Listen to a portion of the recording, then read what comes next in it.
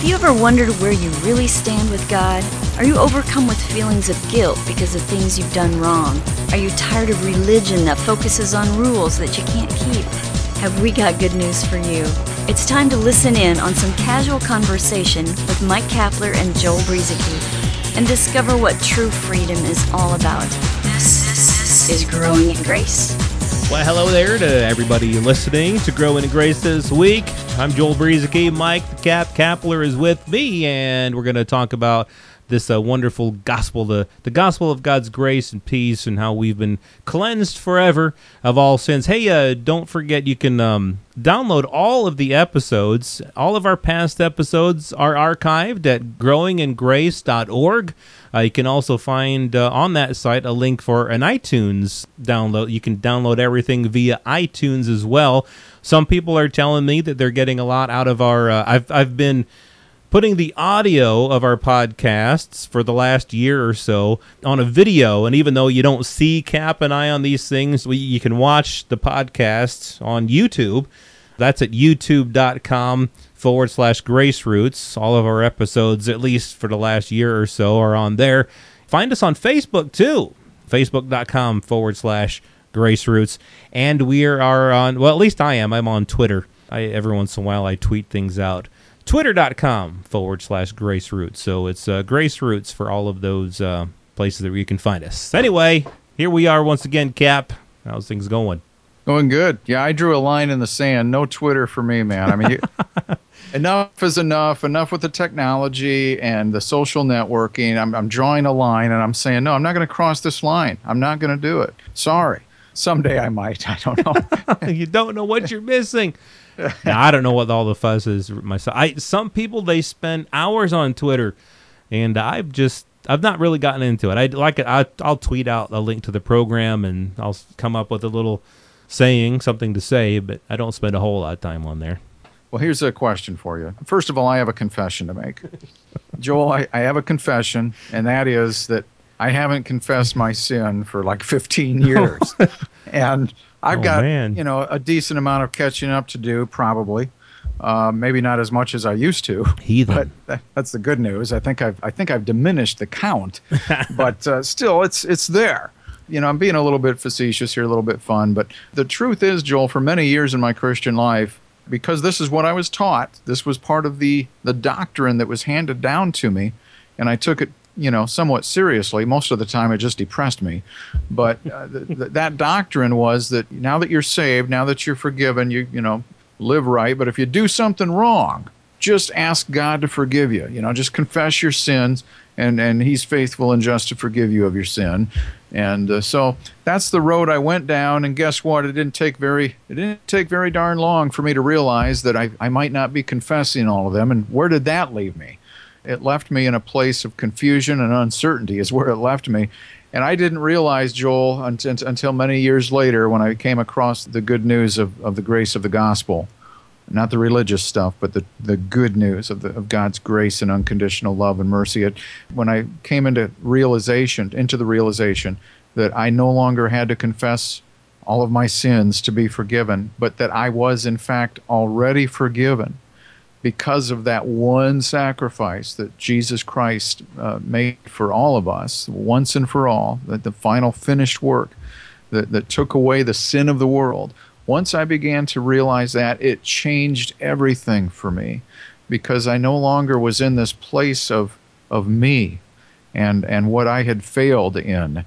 Because guess what? When you're in that kind of a doctrine, your focus is always on what you just didn't do correctly or what you did wrong. I got freed up from that, and we're going to talk some more about that this week. Yeah, and that is a really good place to be. And I was going to joke around and say, man, I think I'm supposed to separate myself from sinners like you. If you haven't confessed your sins, you're not cleansed from all sin. But a lot of people, of course, the go-to place is 1 John 1:9. That's where that doctrine comes from. If we confess our sins, He is faithful and just to forgive us our sins and to cleanse us from all unrighteousness. Sounds straightforward if you just read that and that alone, but when you look at that one verse in the context of all that John is saying there, and then in the context of the whole rest of the New Testament epistles, that talk about how through the blood of Jesus, Hebrews is really big on this point, it's through that one sacrifice, the once-for-all sacrifice, that we've been cleansed and that we've been made holy and sanctified. It's through the blood of Jesus that all that has happened. If you look at it in the context of Paul saying that God has already forgiven us, we forgive other people not in order to receive forgiveness, but because we've been forgiven. Because we've already been forgiven, let's pass that same forgiveness on to others. And so you can look at 1 John 1:9 now and all the other things that John says there and realize this is already true of a Christian. What he's saying there is basically for unbelievers. There was a problem in the church at that time of some Gnostic believers, Gnostic, Gnostics. They were basically saying that there was really no such thing as sin. Sin wasn't a problem. I'm not going to explain the whole thing because that's not really the point of this particular program, but basically the problem was they were denying that sin was a problem. And so John said to them, if we confess, and that word confess means to agree with, if we agree with this thing, that there is really a thing called sin, what you're admitting there is that Jesus and his sacrifice is what was needed, and therefore you can be cleansed and forgiven of all sins. Yeah, there's a lot to extract from that passage. The word sins there, it's a noun, not a verb. It's not an action. It's a condition that we had in Adam. We were born into sin, and there is a confession that we have under this new covenant, and it's the confession of Christ, Jesus Christ, Lord of all. That's our confession. And this thing about confessing sins, Joel, it didn't just start in the New Testament or the New Covenant. This is really an old covenant practice, as you and I were talking before. This is something that people did, or the high priest may have done.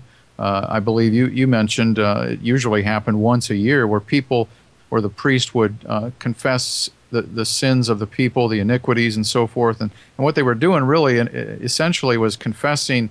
They had the animal sacrifices there, right? And so they would confess their guilt, their sin, onto the innocent animal, who would kind of take the punishment for them, so to speak. Of course, it was all symbolic of the sacrifice of Christ. But you kind of made the comment before we came on that that usually happened once a year, and that was under the old covenant that was so burdensome. And yet, under the new covenant, we've got people telling us that we need to be doing that every day. Yeah, and this whole thing with the confession over an animal. We've heard the term scapegoat, and of course, that term scapegoat comes from Leviticus 16. And this is where I found all this stuff.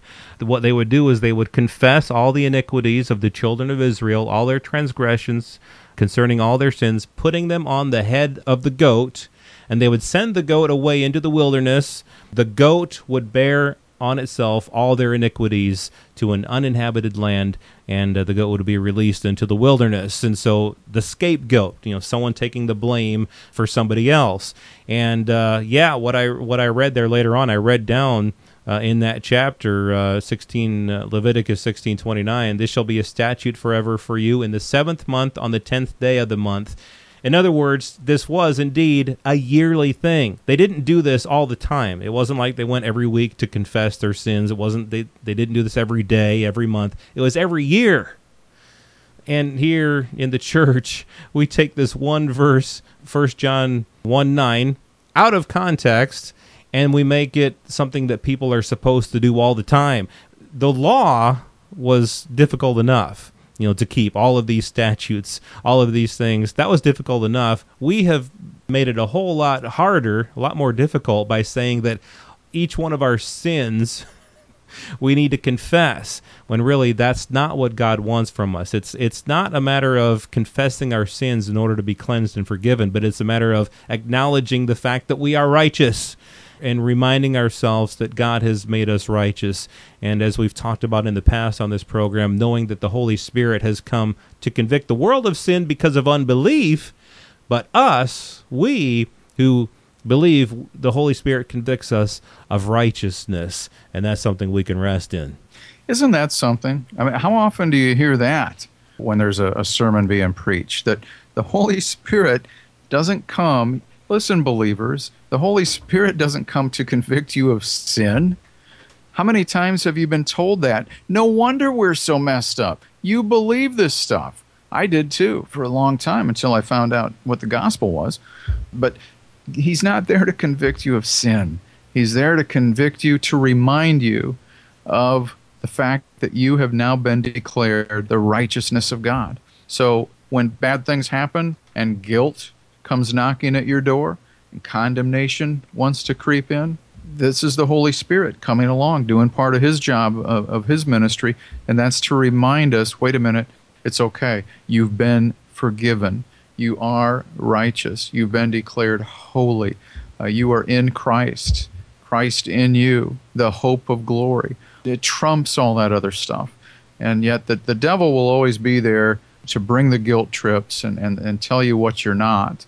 And the Spirit of God is there to remind you who you are, regardless of the outward circumstances. But it's interesting to me, Joel, I think that, I don't know, and I'm sure there are some out there, because it's a big world, I just haven't heard of any.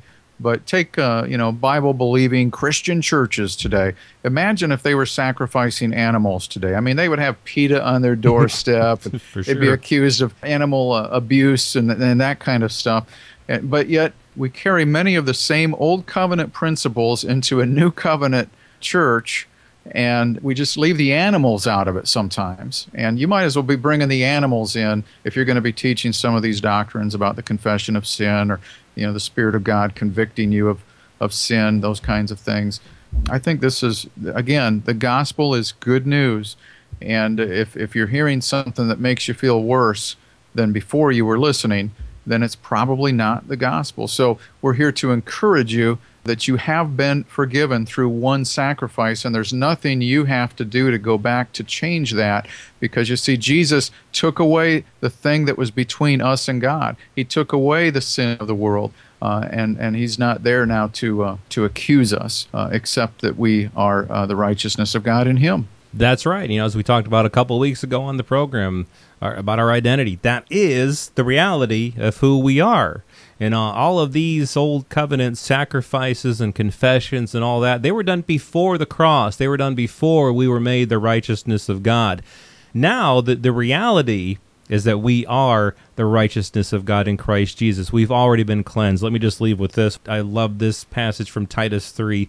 But when the kindness and the love of God our Savior toward man appeared, not by works of righteousness which we have done, but according to his mercy he saved us, through the washing of regeneration and renewing of the Holy Spirit, whom he poured out on us abundantly through Jesus Christ our Savior, so that having been justified by his grace, we should become heirs according to the hope of eternal life. That washing, that cleansing that we received, it's once and for all. It's by the blood of Jesus. It's not something that we could ever do or make enough confessions to make it a reality, because it already is a reality through that one confession that we made, the confession of Jesus Christ.